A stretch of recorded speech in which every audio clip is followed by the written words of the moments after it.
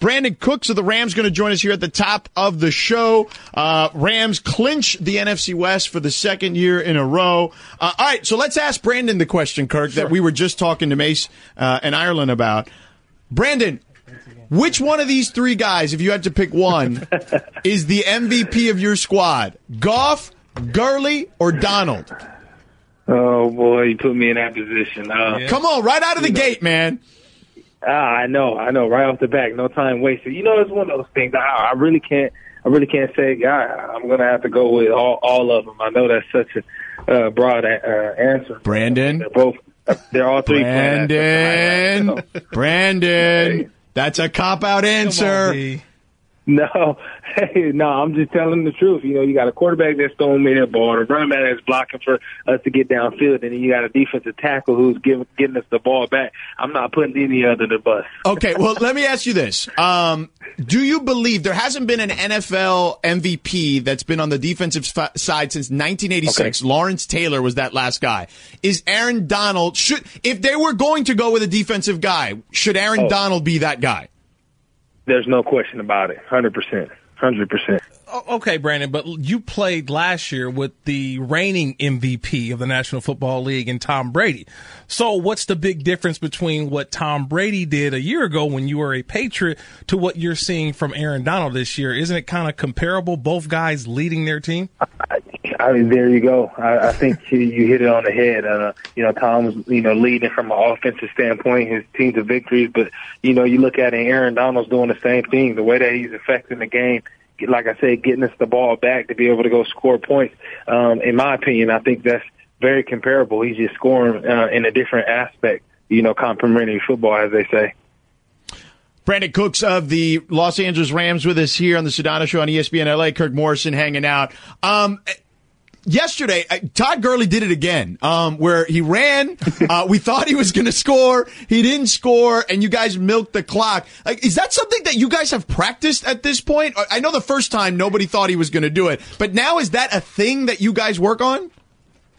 Absolutely. I think, Coach does such a great job of making sure we're situational masters, and the unselfishness by Todd in that situation goes to show what we practice.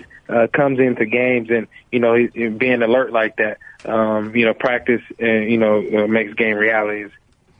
Brandon, look, just following your career, obviously we still share the same agency, my guys over at Rep 1.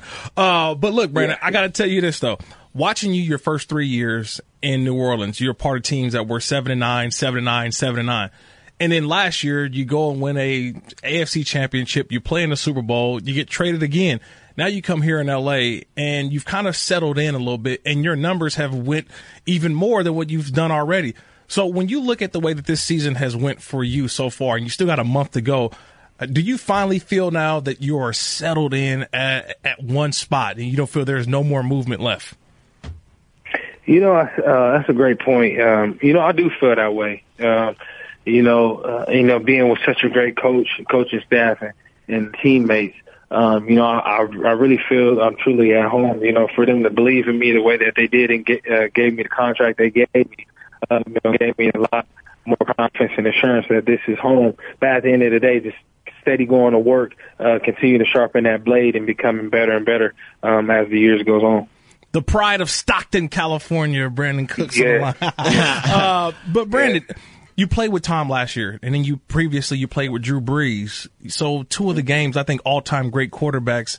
And this year you had Jared Goff, and you've had the entire offseason, the preseason, regular season, and to where you're at now. What makes Jared, or what do you see from Jared that maybe me and George and the people on the outside don't get a chance to see every single day? Oh, man, the way that he operates, has such a quiet mind. The confidence that he has, he doesn't get affected by anything that's going on. I think when you see that from your quarterback, when you have that aspect, that intangible, that's what makes you great. Everything else, he has the arm strength, the accuracy, such a smart player. But those things that, he doesn't get affected by a negative play, or even when it's a big play, he doesn't ride that emotional roller coaster. And from your quarterback, that's what you need. I've seen it in those two other greats, and I've seen it him now as well. You mentioned Sean earlier and, how prepared he gets you guys. And, you always hear from guys about how he's so relatable with you guys, regardless of which side of the ball. I've heard Aqib Talib talk about it. I've heard your guys on the offense talk about it. You've played for great coaches, Sean Payton, Bill Belichick. Yeah. Like, where does Sean compare, and how is he different maybe than the guys you've played for? As far as the comparison, he's right up there with them. The difference is, I really haven't been able to sit down and think about that. But, you talk about a guy, he compares from an offensive standpoint, defense, special teams. He's a well-rounded coach and very, very smart. My saying for him on the edge of insanity lies genius.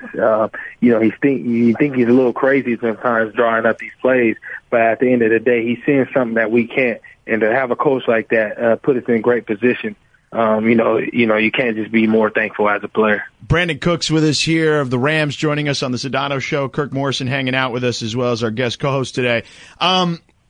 When it comes to just his age, right? Like that was a thing that people were saying that it would be a detriment for him. I actually think it's been something that's helped him become more or be more relatable to you guys. Was that something that you've noticed, that it's very easy to relate to him because you guys aren't that far off in age? Absolutely. That's a great point. You talk about a guy, who listens to the same songs that we listen to. He tries to dress the same way, in a sense, he tries to dress like you. Is that what you're saying? Like he doesn't make it work. I wouldn't say like me, but but he definitely makes it work. He has some swag. Don't let him fool you out there on the sideline now. Okay. But I think it's a great point that he's able to relate to us, but at the same time, the respect that he demands in such an uncandid way is there as well. Just because he's young doesn't mean, as players, we take advantage of that. He knows when to be serious, but he knows when to have fun as well. Brandon, I hate to bring it up because it was a big thing this offseason when the Philadelphia Eagles won the Super Bowl. It was, man, we won and we had fun doing it. I'd rather win championships and have fun than being a part of the Patriots and having to be buttoned up. But now you come over here to Los Angeles and we're trying to figure out how this locker room has gelled, the chemistry when bringing in some other guys as well, yourself, Talib, Sue, Marcus Peters. Yeah. How is this locker room? Because you guys look like you're having fun, but yet there's a seriousness to you guys. There's also, you guys are buttoned up, but when you're playing, you guys having fun. I don't see the choreographed celebrations.